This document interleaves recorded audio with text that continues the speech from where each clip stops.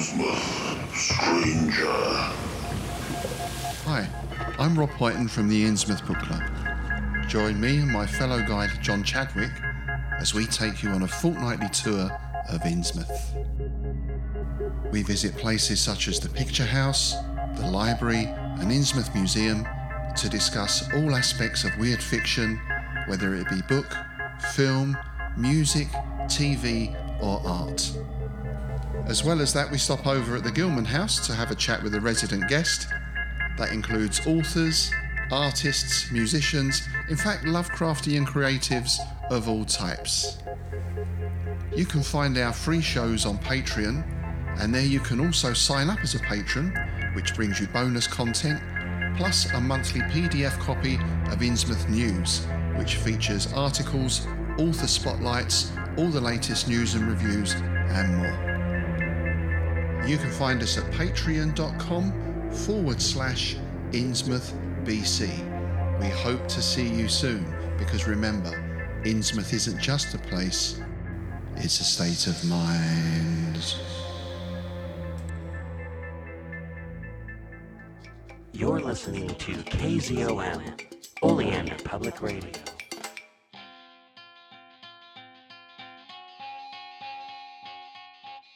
Welcome to People's Guide to the Cthulhu Mythos with Dave and DB. I'm just gonna stretch. Okay. Hello, everyone. Welcome once again. People's Guide to the Cthulhu Mythos. I am DB Spitzer, and I will let everyone introduce themselves, all of the co-hosts this week. And to my virtual right, I have David Heath. David. Hi, my name is David Heath. I am also known as Farmer Dave, and I am here to talk. All right. And to my virtual left, I have Gretchen. Gretchen. His other virtual left. I'm Gretchen Brooks, a.k.a. Gretchen Martin, G10, or Gretchen is Weird. All right. Cool. And Gretchen, welcome to the show. This is your first show. Yeah. Yeah, you're taking over co-host. Right. Show as a guest. Yeah, it's true. You guys interviewed me in December, I think. Oh yeah, but I think I've seen you kicking around the H.P. Lovecraft Film Festival since at least 2016.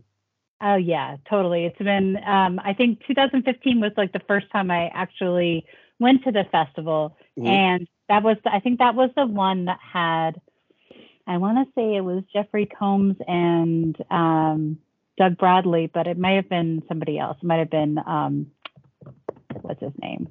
Scott. Oh, I don't remember. But yeah, it's been a minute. It's been a few years. Yeah, I remember Doug Bradley was definitely there for the Lovecraft preview or the Portland Horror Festival or one of those things. There was a bunch of stuff going on that year. Yeah, and we had Zompire, and then there was the Cthulhu Con, and that was pretty rad. Yeah, Yes. at the Plaza. Yeah, that was the first one I attended. The one at the very cool. Crown Plaza? It was a hotel. Yeah. That was the Crown Plaza. Yeah.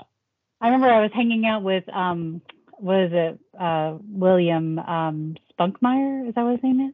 What's his name? Oh, I can't remember. Pugmire, yes. I was hanging out with him. We were chatting about talking about Boy George in the lobby, just chilling because they were like taking a moment to themselves, and I was like, "Oh, I see your crown." Very cool. How awesome. All right. So, yeah, today we are going to be talking about all kinds of cool stuff. We're going to be talking about a little guy who walks in the dust and a creepy thing that walks around in other people. So, and Dave's going to be talking about a lot of different monsters from something we talked about the other week. Dave's going to be talking about all the different monsters in Cabin in the Woods. Oh, wow. And oh man, I just keep talking about that movie to everyone. I had Sarah watch it the other night, and she was like, "Oh, this isn't as bad as I thought it was going to be." And I'm like, "Why did you think it was going to be bad?" And you said, "It's got as much blood as Texas Chainsaw Massacre." And I'm like, Yeah, there's like one scene with blood, and she still hasn't seen Texas Chainsaw Massacre, but she assumes it's the worst movie ever made. And I'm like, no, no, no, no. That's there's some cannibal Holocaust movies that. Oh, definitely. Definitely. Oh, we're talking about different types of worst. True Yeah. story. I watched Cabin in the Woods on my honeymoon. Uh-huh. Oh, But was it I in was the a nice. woods? It in the was woods? at the coast. So I Oh. did watch The Fog and Cabin in the Woods. Okay.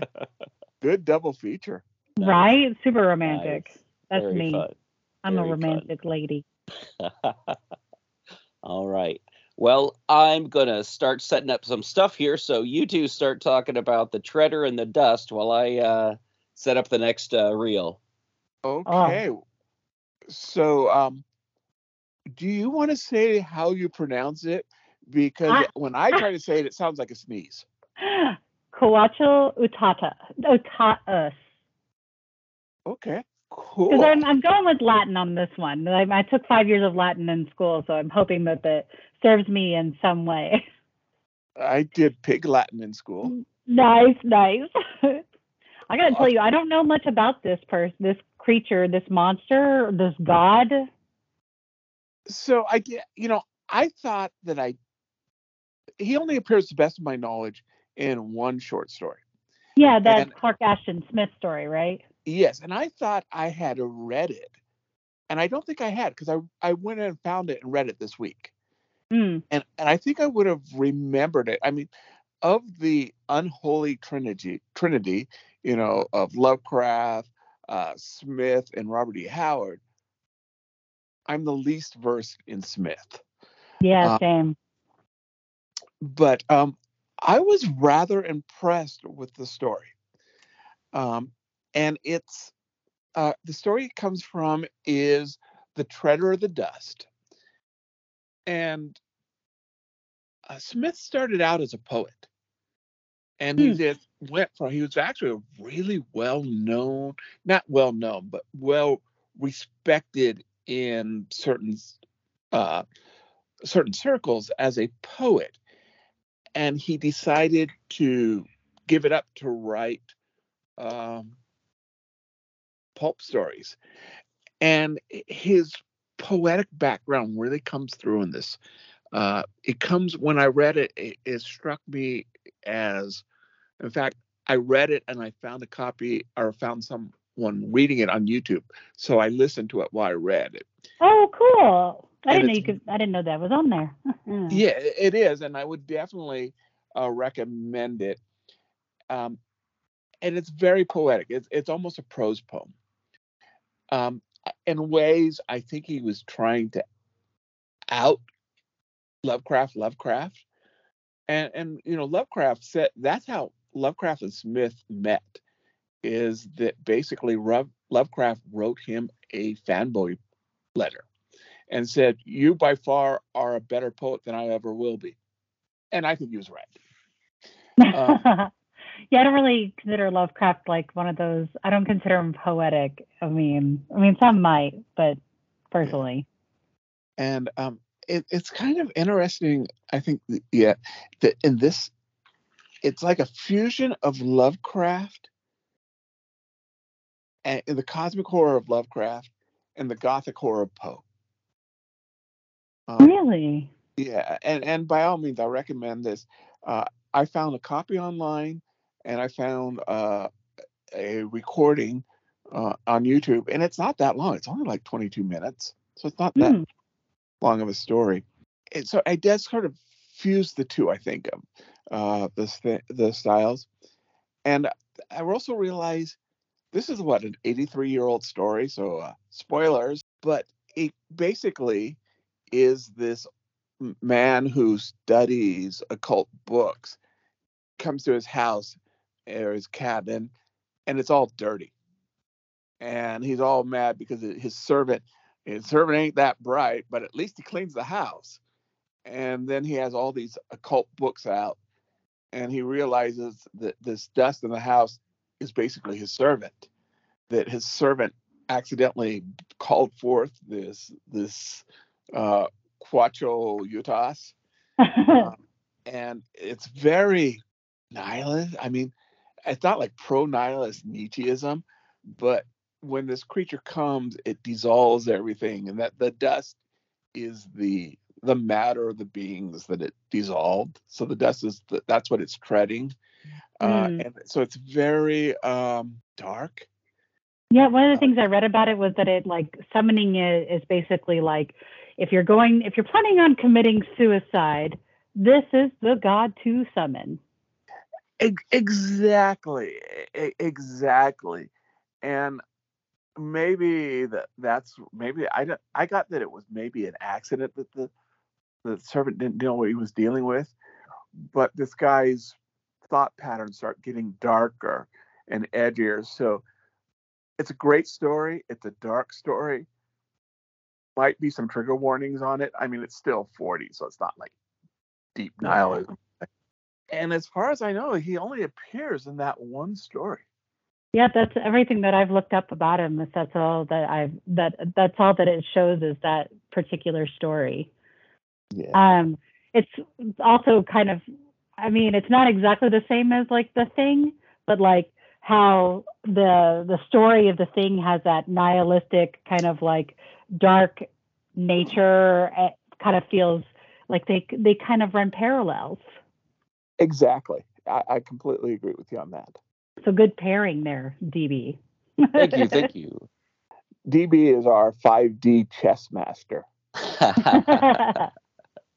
Well, something I wanted to say is that QU, as I'm going to call this being, Dust Baby, if you're nasty, is also found in the Chaosium RPG, of course, tabletop RPG. Totally. And there is at least one thing that I remember, and it has to do with like a bridge that's struck by lightning and there's a body held in it, but it may not have anything to do with it, but it makes me think of that. And I've used Dust Baby as kind of like, if someone says, don't go looking in there, you're not going to find anything but pain and suffering, and, give them the old Bene Gesserit witch talk. And, they keep doing it. They're going to find something that's going to undo them. But that's more or less if like a party just goes book crazy and doesn't actually want to poke around or mess around and find out, or accidentally stumble across a Shoggoth or anything. And it's just like, you can't just do all research. You can't all just be librarians. Well, gotta thin out the herd. Let's pull out the treader and dust. Mm-hmm. So, yeah, no. There is quite a bit of a nihilistic view with QU there, and it does kind of mix with The Thing.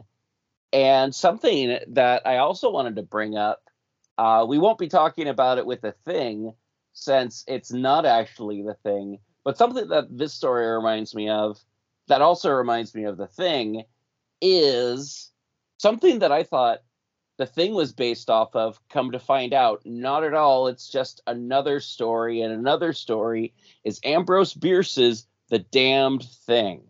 Which is one of my favorite stories. Okay, all right. It's about people, a guy, a coroner coming to check out this camp where everyone's like, just these working people that are like really kind of like, just they're not wasted, like they're trashed and drunk and stuff. Some of them might be, but they've just been worked hard and everything like that. There's a journal of a guy that the coroner is looking at, and he keeps talking about something that is unseeable that he keeps hunting, and it is this nihilistic, awful view of what's going on, and like forgetting everything about. It's almost like somewhere between Who Goes There and Moby Dick, in my opinion. Oh, wild. It's a fun one, And I even believe they did a Master of Horror with The Damned Thing, but that's an Ambrose Bierce story. And I just wanted to get that out there before commercial breaks and all that kind of fun stuff. One thing we're not going to be talking about in the next part is invisible monsters, because they're kind of hard to show on film, but maybe there's some missed monsters in there. We'll find out. Speaking of monsters, did you know that you could 3D print your own monsters with Anycubic? Anycubic. I just picked up a Cobra Go, which is one that you have to put together yourself. I spent a little extra money for a magnetic bed, printing stuff out, easy as can be.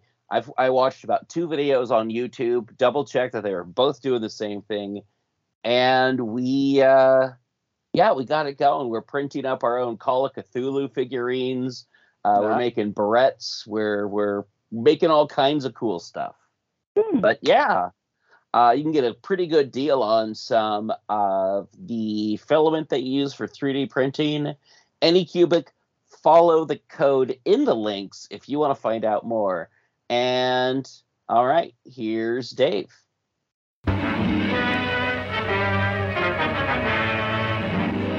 for a spine-tingling, nerve-shattering podcast featuring all your favorite monsters.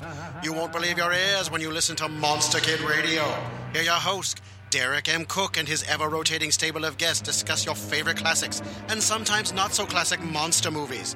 Subscribe to Monster Kid Radio through iTunes or Stitcher, or visit monsterkidradio.net before the next weekly episode of Monster Kid Radio. Go through the archives for interviews with Sarah Karloff, Victoria Price, and Joel Hodgson. Listen to discussions about movies like Creature from the Black Lagoon, Island of Terror, and King Kong. And don't forget convention coverage from Monster Bash and the H.P. Lovecraft Film Festival, Classic Monsters, Modern Talk, and the head of Rondo Hatton, only on Monster Kid Radio.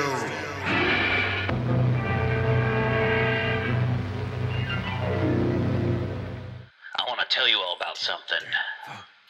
I want to tell you about a guy I know in a place.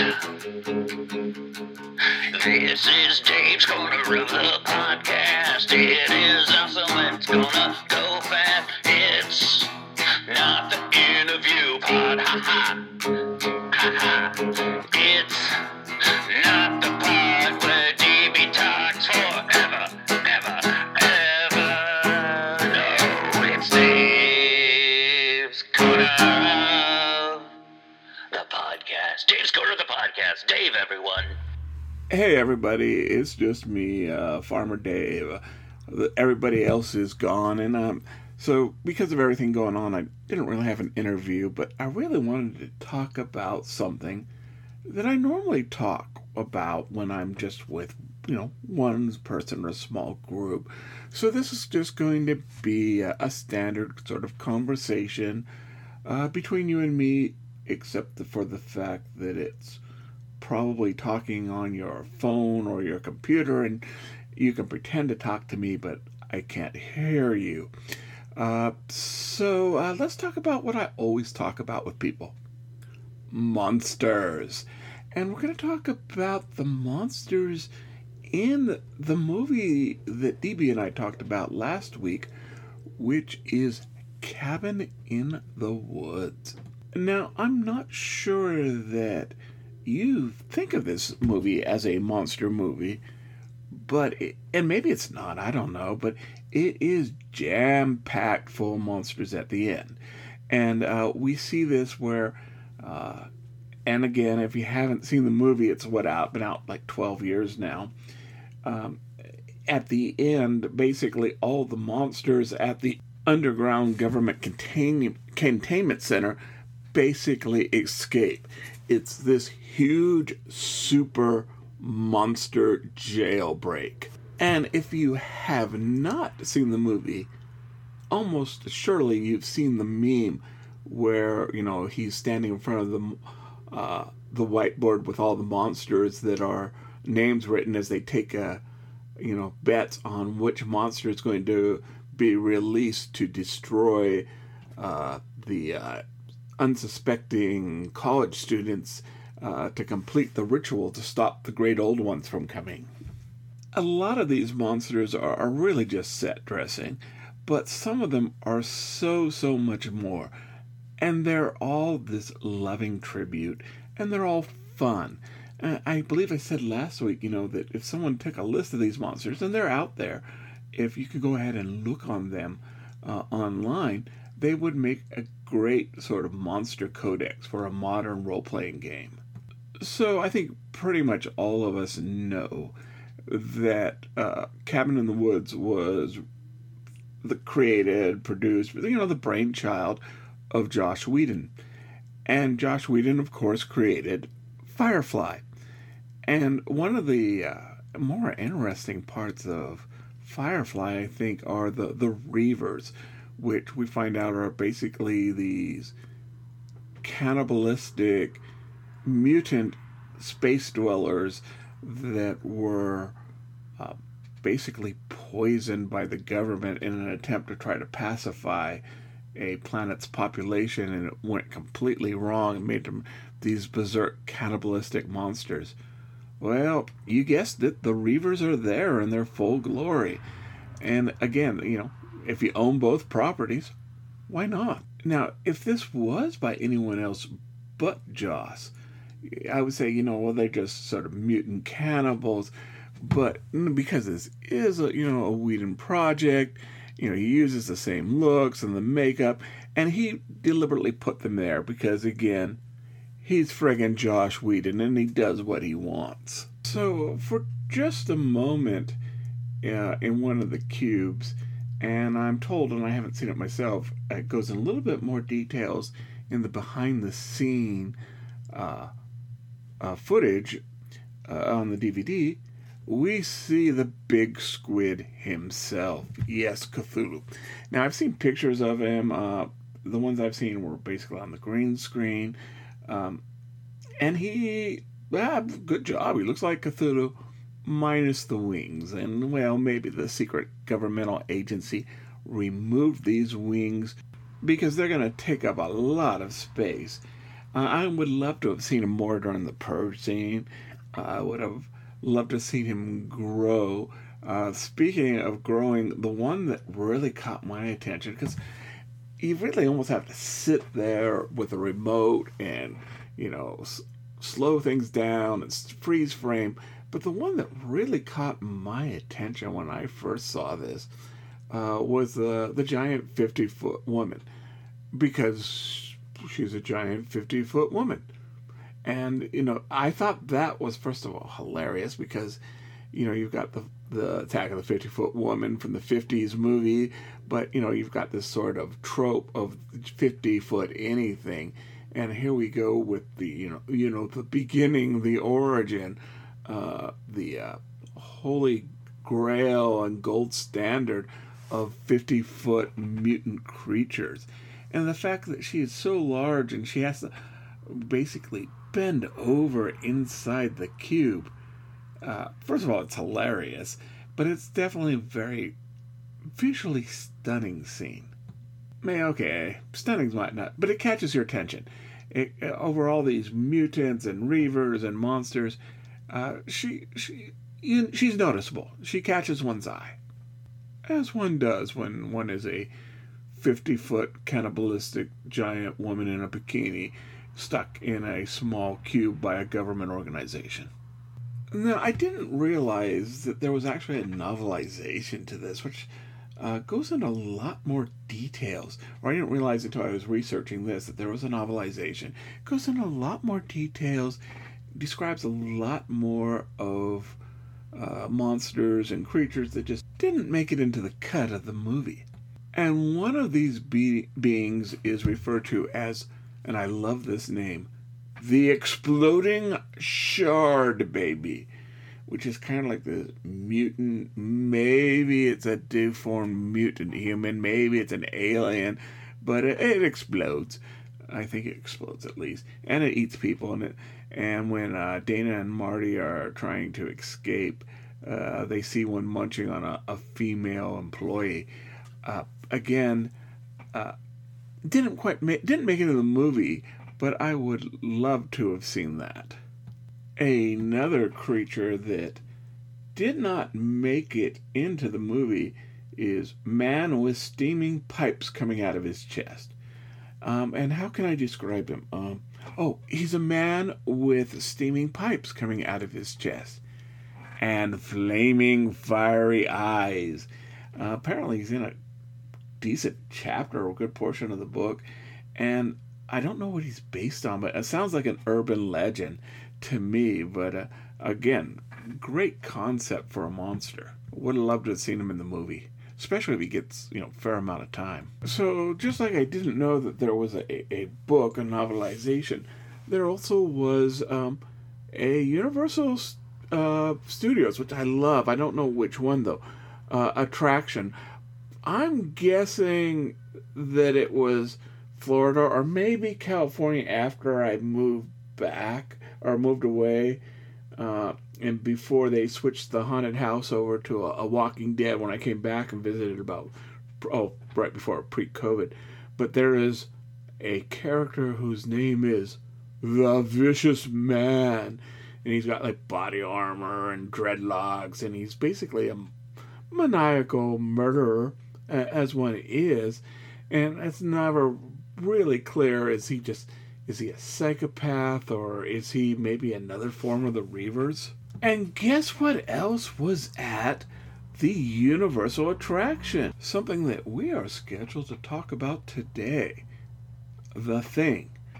And The Thing doesn't appear in the movie. It doesn't appear in the books as far as I know. The reason why I would assume that it appeared in the attraction at the Universal Studios is Universal Studio owns the right. But it was, as far as I know, it was, I don't think it was a person dressed up in a costume. It was animatronic, maybe puppeted by a real human being. But if so, that would be the French kiss. Oh, wait, no. French chef's kiss? Chef's kiss. Yeah, chef's kiss. That's what they call it. Of the ride, I guess. I'm assuming this is much like, say, other horror presentations by Universal, where it was more of a walkthrough than anything else. And in my mind canon, it was there chasing Marty and Dana. We just didn't see it, or if we saw it, it took another form. Okay, how about this? Maybe the Vicious Man is the Thing. Or maybe that man with steam pipes coming out of his chest is the Thing. People's Guide to Cthulhu Mythos has requested that I state that please do not send your therapy bills to us, because I just scared the bejesus out of you with that thought, because it scares me. Most of you listeners, or if you listen for a while, know that I'm not a video gamer, because I make the people walk into walls. But there's a couple of monsters that are, at least in some of the guides, books, that are based on the Left 4 Dead. And again, or Left 4 Dead video game. And again, a lot of that kind of blurs with Reavers and mutants, and that there's a difference between inbred, homicidal, mountain mutants and zombie mutants. But it's science. But a lot of different mutants and zombies fill up the underground base there. So some more creepy creatures there, creepypastas, are the dolls. And when I first heard that there were dolls there, I was thinking, deadly Barbies and, Annabelle. But the dolls are kind of like a family. It's got like this white doll face mask. And I think the facility people bet on them. So someone had bet on them. And they're seen during the purge scene, burning people alive and going through the cameras. And to me, my research, I didn't see this written down, but I think that it's inspired by the creepy attackers in the movie The Strangers. In The Strangers, you never see their face, at least in the original movie. They have these masks, and one of them is referred to, as Dollface. And the dolls are humanoid. They seem to be a family, or at least close related friends. They've got that white porcelain eerie mask. Maybe a mom and pop, and a punk son and a gothic daughter, all wearing black clothing with that pure white porcelain mask. And who knows, maybe under there we've got more Reavers. Maybe they're all Reavers. Attack of the 50-Foot Reaver. Now that's scary. So one of the monsters, and the one I think I remember the most, is the unicorn, which, think of it as a mystical, magical creature, but not necessarily a monster. And if it was, you think it'd be some sort of mutated version or perversion, like, the mermaid that was more like this hominoid swamp, sea monster. But no, this is a pretty much standard white unicorn, and it goes around killing people during the purge. And I think, again, they added it because it was funny, if not fun. But I like how it twisted our expectations. The unicorn's supposed to be the rescuer, the hero, the protector, especially even though, we know she's not. Dana's representative of the Virgin. And maybe that's why they work so hard not to get someone who can look the part of the Virgin to represent the Virgin and the final girl, and not actually be one in an attempt to... The unicorn would not attempt to save her. Well, and the engineering department actually bets on the unicorn. So I mentioned last week that one of my favorite female character actors, and Josh Whedon favorite, is Amy Acker. And Amy Acker plays Wendy Lynn and in the movie. And so I kind of want to go out on how she died. And she gets pulled through the ceiling by the Kraken. And here's an interesting, that one time we do see, I kind of checked on this, that we do see the Cthulhu is with the Kraken's first appearance with the scarecrows.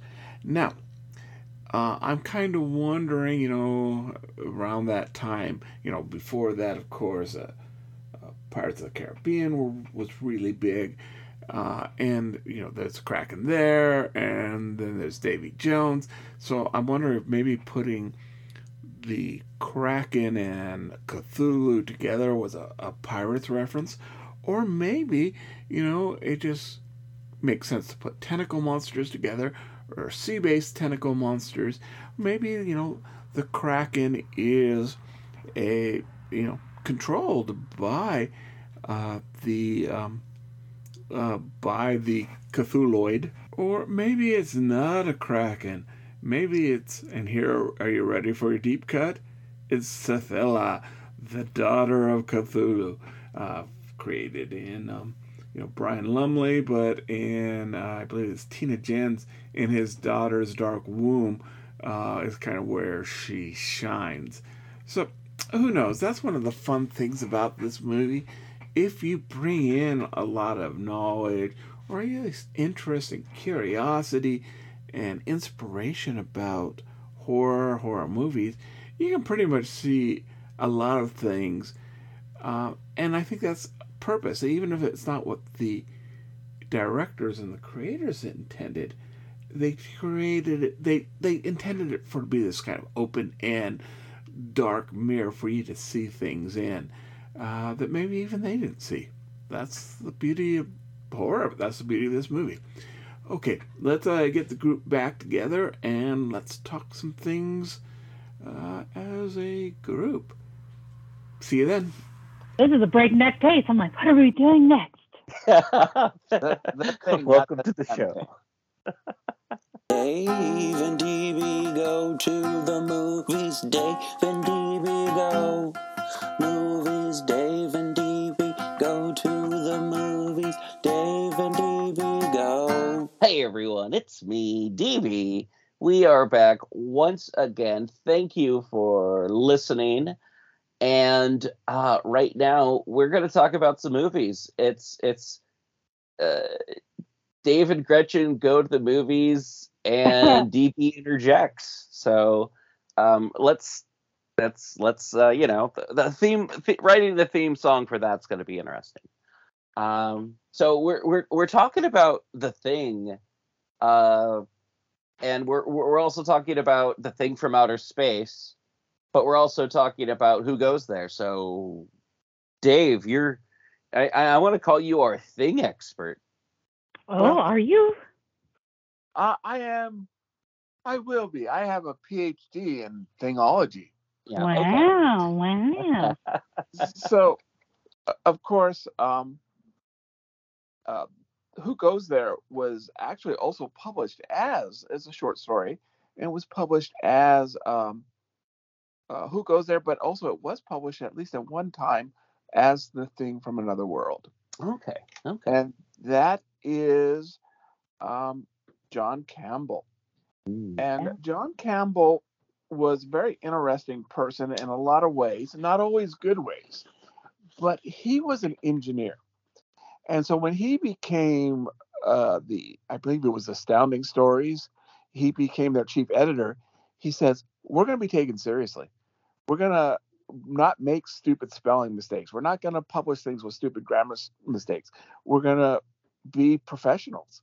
And this was he published it under another name, I think Dan Sharp, with another magazine. But that was kind of his attempt to make science fiction and pulp legitimate. Wow, that's like Archie going Christian or the owner of Hustler becoming Christian. I mean, that's like, oh, okay, maybe not necessarily. But I don't know. It's just like, wait a minute. Professionalize a pretty much what's been a more or less a fan science fiction magazine. That's anyway. I'm sorry, Dave. No, that's okay. And so, in the original version, I reread the original version. I have a theory. Are you ready for my theory? Go for it. No one else has ever had this theory, I think. Well, probably lots of people, but I didn't come across it. But the main character is McCready, right? Who's played by Kurt Russell or Kerry Russell. I get those two confused. Kurt Russell. Thank you. But in the book, he is the number 2 in the base. He is the he's the meteorologist, and he's this big giant guy, and he's a scientist, and he's everything good about America. Oh, sure. Because remember, the book is written pre-Vietnam, pre-World War II even, or the short story is. Yeah. And the movie is post-Vietnam, so they're going to have different views of the government. All right. But the one word that Campbell uses to describe McCready the most is bronze. He either describes bronze.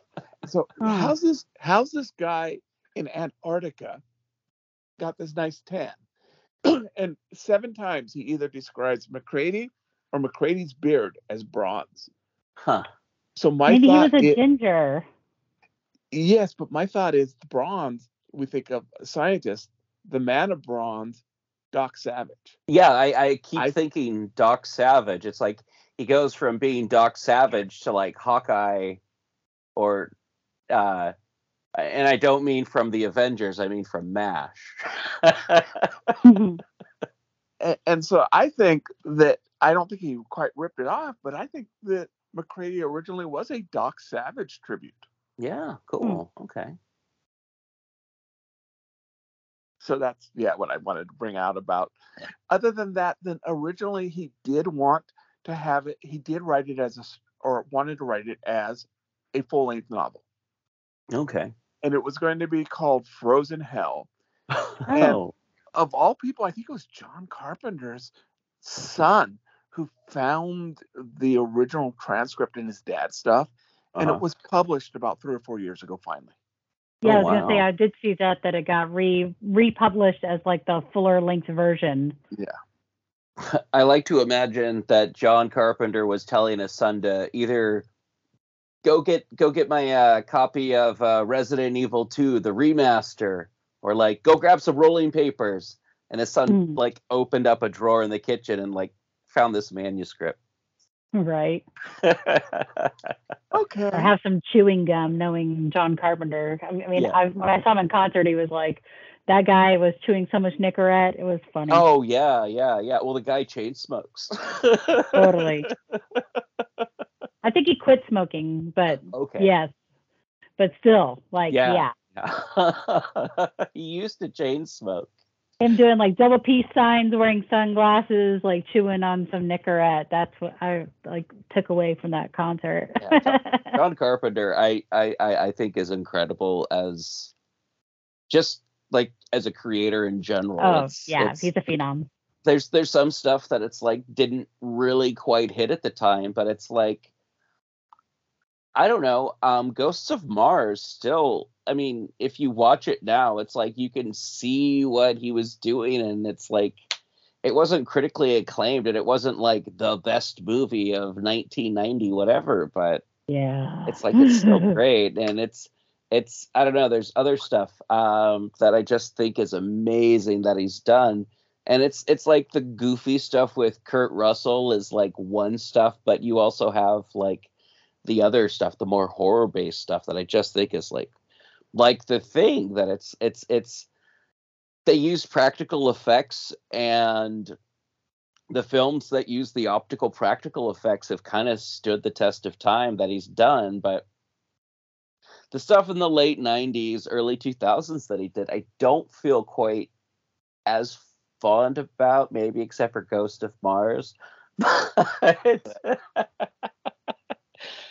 John Carpenter, almost always a great watch, in my opinion.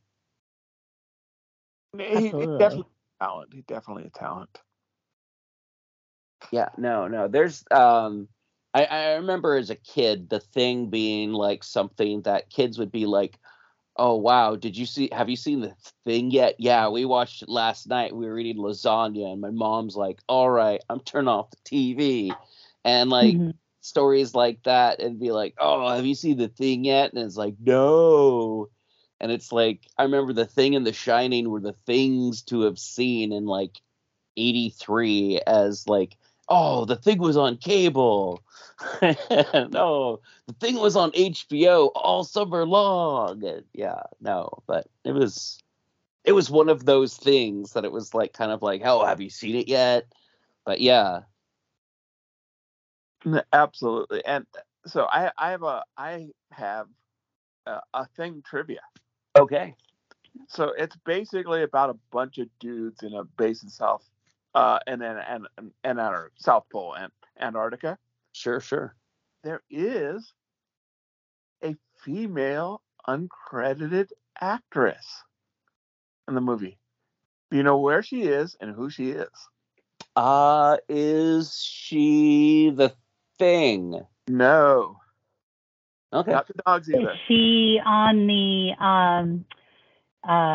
is she one of the, like, hang on, I was gonna say one of the suites? No. The chess computer. Oh. And do you know who it is? No. Carpenter's wife at the time, Adrienne Barbeau. Oh, how funny. She's awesome. Yeah. Okay, awesome. That's my trivia. Yeah, there is that computer and kind of that little scene recreated in Fallout 4 in kind of like the first part of the game, like the tutorial part. You can actually take a video game out of the computer, but it's not chess. It's anyway, but yeah. And that shows just how iconic that scene has become. Oh yeah. Oh, Yeah. totally. Yeah. I know that there was a Thing video game. I never played it, just like I never played the Warriors video game, but I know there was something that came out on the PS2 or PS3 at least for the Thing a number of years ago. Also, Dark Horse took and ran with it and did quite a couple of graphic novels. Really? Yeah, Mm. in which it titled under it will takes over from McCready's story, where he's, I mean, it's not in Canada, but he's rescued, and that's where Dark Horse's stores The Thing from Another World. They came out about the same time, and so I think there's 3 or 4 of them. And they're very good 80s Dark Horse science fiction comic books. Okay. Huh. I do like 80s Dark Horse science fiction comic books. I'm really surprised Dark Horse, with the properties that they have access to, didn't decide to do, well, what about The Thing versus Predator? What about The Thing versus Terminator? What about The Thing I'm so glad they didn't. Yeah, me too. Oh my gosh. Well, it's just like, it's such a really cool tale, because like when we were talking about nihilism, it immediately locked into my brain, because it's that ending where the two of them are sitting there smoking and trying to decide who's human, and not knowing, and then also this looming threat that this is the end of everything. I mean, it is part of his Apocalypse trilogy. I mean, it's The Thing, In the Mouth of Madness, and The Prince of Darkness. I love that. I want to say, and like sub to that is They Live. Those are all part of the Apocalypse trilogy. Oh yeah, and those are all amazing, amazing movies. Some of my favorite horror movies of all time. But yeah, no. Beside the final scene, which is not only captivating, nihilistic, well shot, any other scenes that you all find just kind of like a million, right? Favorite like scenes from the movie. Am I allowed to cuss? Yeah. Oh, okay. I wasn't sure if this was a family-friendly show. It is, but families cuss. But there's that scene that like where they're testing the blood, and he's like, "My spent all goddamn more tied to this couch."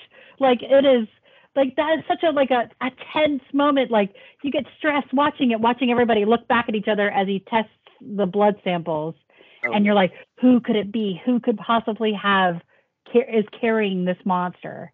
Yes. Oh, yeah. And are they aware that they're carrying the monsters? Right. That's what I want to know, is how long are they sentient before this happens? No, that's something I remember thinking of as a kid, is like, oh man, do they even know? Like, do the dogs know? Like, the dogs know, but do the dogs know? Right. I mean, they sense that when that dog comes into the pit, into the dog kennel with the other dogs, and they all are like, oh no, not this one. No. Yeah, but did that dog know? Or was that dog just like, I'm just doing dog stuff. Get me away from these crazies. Yeah, this guy tried to shoot me. Yeah. And it's like, what point in time did that dog no longer stop being the dog and start being like, I need to feed and reproduce by becoming other stuff? But yeah. And is the thing, like, is it sentient in that respect, or is it just an amoeba that is just trying to reproduce and create more? Yeah. Is it some sort of like semi-sentient cancer that's just going to like destroy the host and keep moving no matter what? And that, I think, is a very sort of Lovecraftian. Oh, yeah. Absolutely. Yeah. I mean, like, to me, like, that's immediately when I go to think of like Lovecraftian films, like The Thing is one of the top ones, because it has all the cosmic horror elements. Oh, sure. Definitely. Yeah. No. I feel like it's like there's movies like Alien and Invasion of the Body Snatchers, which I feel are like, those movies are very Lovecraftian in a very specific way. But it's like The Thing is this step beyond, and it's not just because it's filmed in like Antarctica. It's like just like John Carpenter's At the Mouth of Madness. It has nothing to do with the Lovecraft like illusions that it's making, and it's like you don't see elder things. It's not a Shoggoth. Yeah. It's something small that came from somewhere else. It's something human sized, and it's just gonna keep changing until it gets somewhere else. Yeah, I definitely agree, and it plays on the isolation so well. Oh, certainly. Absolutely. The Yeah. dread. Oh, yeah. Yeah, no, and that's like isolation that you can find in anything from like various, I want to say, Algernon Blackwood's stories. There's Ambrose Bierce, of course. There's like a lot of these like older stories, like Algernon Blackwood's The Willows. There's H.P. Lovecraft stories In the Mountain like, of Madness. I Yeah, mean, yeah. like that immediately calls to memory, like because we're walking into an Antarctic, wasteland, that all feels, and that being separated, being like you were saying, isolated, Yeah. is all very Lovecraft. I mean, that's his like stick, right? Yeah. And also this, not only who is human, but who do you trust? Sure, sure. Don't trust anyone. Yeah. That's And what Lovecraft would say. oh, totally. To hop back at aliens, it's like, what if you have someone in your crew who doesn't care about the other people, just wants to contain the other? It's like, thankfully, I don't think we had anyone in the thing trying to like make friends with it or kiss it no. or capture it and take it back to federal holdings or anything like that in this one. But yeah. But that is a major component of The Thing from Another World, Okay. Yeah. Mhm. Yeah. where the scientist basically This is true. freaks out at the end, The and vegetables. strikes, and James Arness strangles him. I always thought that I rewatched the 1951 one just because we were doing this podcast. I had to laugh because it was so many moments of like, they're like, this has an intelligence unknown of any sort, and yet it's like using a big stick and going, ah. Yeah, And then when they called it a carrot, I just died. I cannot. yeah, absolutely, and I think that though, and for its time, it was a great movie, and it was a very, as far as I know, so Carpenter's thing, it didn't make money at the time. It didn't make money. In fact, It was a of flop. all of his movies that bombed, he took that one, I understand, the hardest. Yeah. But Stan Winston didn't even wouldn't even credit his stuff. Yeah. Which is like, what? But The Thing from Another World, that was, at least where I grew up, without cable TV, that was a staple to the Saturday afternoon movies. And so Carpenter had those. I'm sure he saw it, and not this let's try to befriend and welcome our carrot overlords plot. I think a choice not to do it. Definitely. Welcome our carrot overlords into.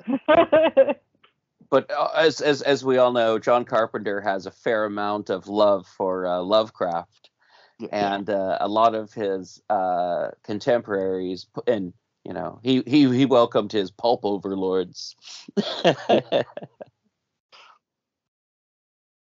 But I think you're right, especially the fact that it's practical effects. Mm-hmm. I think it's why it is a classic, why it's endured the time. Yeah. Well, it's just so textural.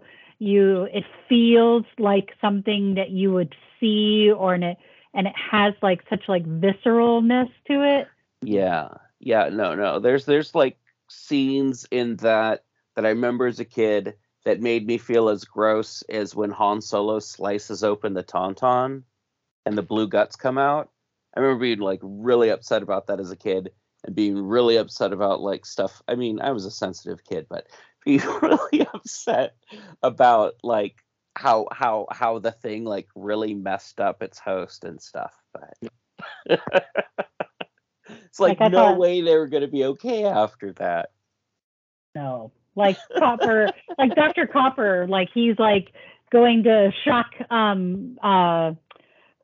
what's his name's character, and as he goes in and like the mouth opens on his chest and like consumes his arms. Nope, there's no coming back. Yeah, No, immediate no like back from infection. for Nobody's anyone. going to be okay in the room. Yeah. Nobody. Yeah, and that, I think that's the scene that gets me the most. And my understanding is that they actually got an amputee. Yes. Yeah. Oh, really? They use a stand-in for was it Richard Dysart? Is that what that actor's name is? I believe so. Yeah. Yes, but that's my understanding of the close-ups, that they got an amputee just to make it so. Oh, that's cool. Yeah. Oh, and Norris is the character. I could not remember the name. Norris is getting CPR, or like he's trying to shock his chest. Yeah. Defibrillate. Thank you. Those things. No problem. But yeah, no, that's like, as a kid, I remember being terrified by that scene and then watching it later and being like, that is a really cool scene. Whoever did the special effects? Who did the special effects? I didn't know till later, but no, that was just like an amazing scene, and the head running off later. It's it's just one of those kind of like horror scenes that it's like just kind of sticks with you. Absolutely. It's like the stuff that nightmares are made of, for sure. Oh, that scene and the scene where he's standing in the snow going, "Whoa!" Like, that is so terrifying. Oh, yeah. No. I remember also the first time you see like the dogs thing, and it's like, oh, this is not good.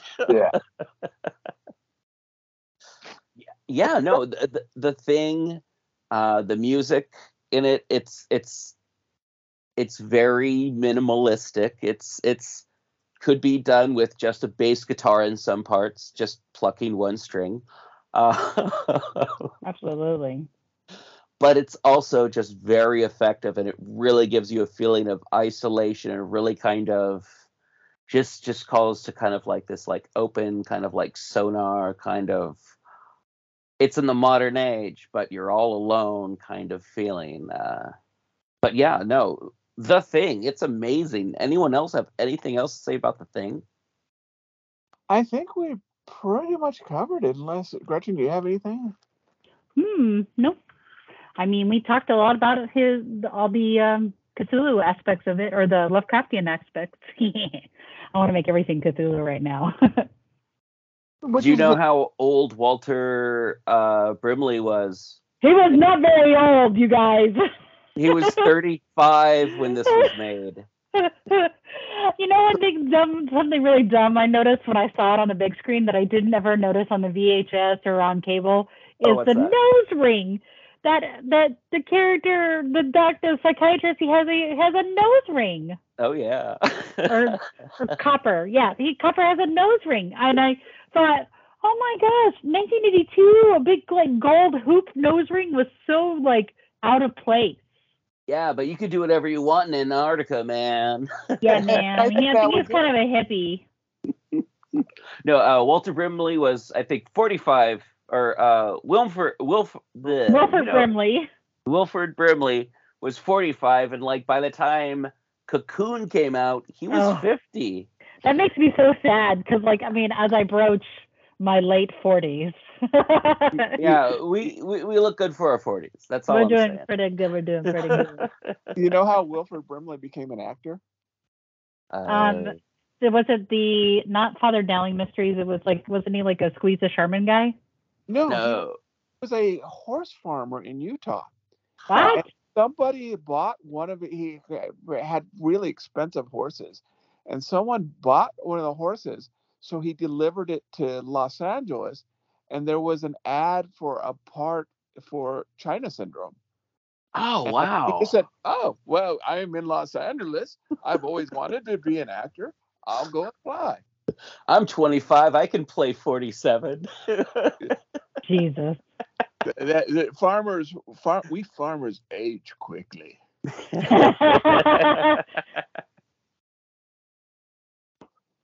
All right. Well, everyone, thank you again so much for listening to People's Guide to the Cthulhu Mythos. It's Gretchen, it's been great to have you on your Thanks. first episode here. It's super awesome to have you. I on am so the excited. show. Yeah. I have lots of Lovecraftian things to talk about over the year. Yeah. All right. And Dave, what do we have coming up next? Do you have any idea? Yes, in about 2 weeks, we are going to have baby goats. Baby Oh, goats. What? Yes. So maybe we'll have a baby goat as a guest. So I'm not sure in fact, I was going to ask you, what are we talking Oh, okay. about next week Okay. All right. besides All Ken Hite? right. So up next episode, Revelations of Glaaki, Ken Hite, and Night of the Living Dead. Hmm. And after that, I don't know who we have as the guest, but we have Ran Tagoth and Texas Chainsaw Massacre, the OG. And that's also the OG on Night of the Living Dead. So, yeah. Right and on. after Ran Tagoth, we've got Ral Ye and the Evil Dead. Ooh. Ooh, nice. I just saw a panel at that convention we were all at with him talking about the Evil Dead stuff coming up. Oh, nice. With Bruce Very Campbell. Cool. Bruce Yeah. Campbell. Yeah. Super duper cool. All right. Well, we'll talk about that more next time. And everyone, have yourself a cool one. And stay squiggly, keep it weird, and we will talk to you all next time.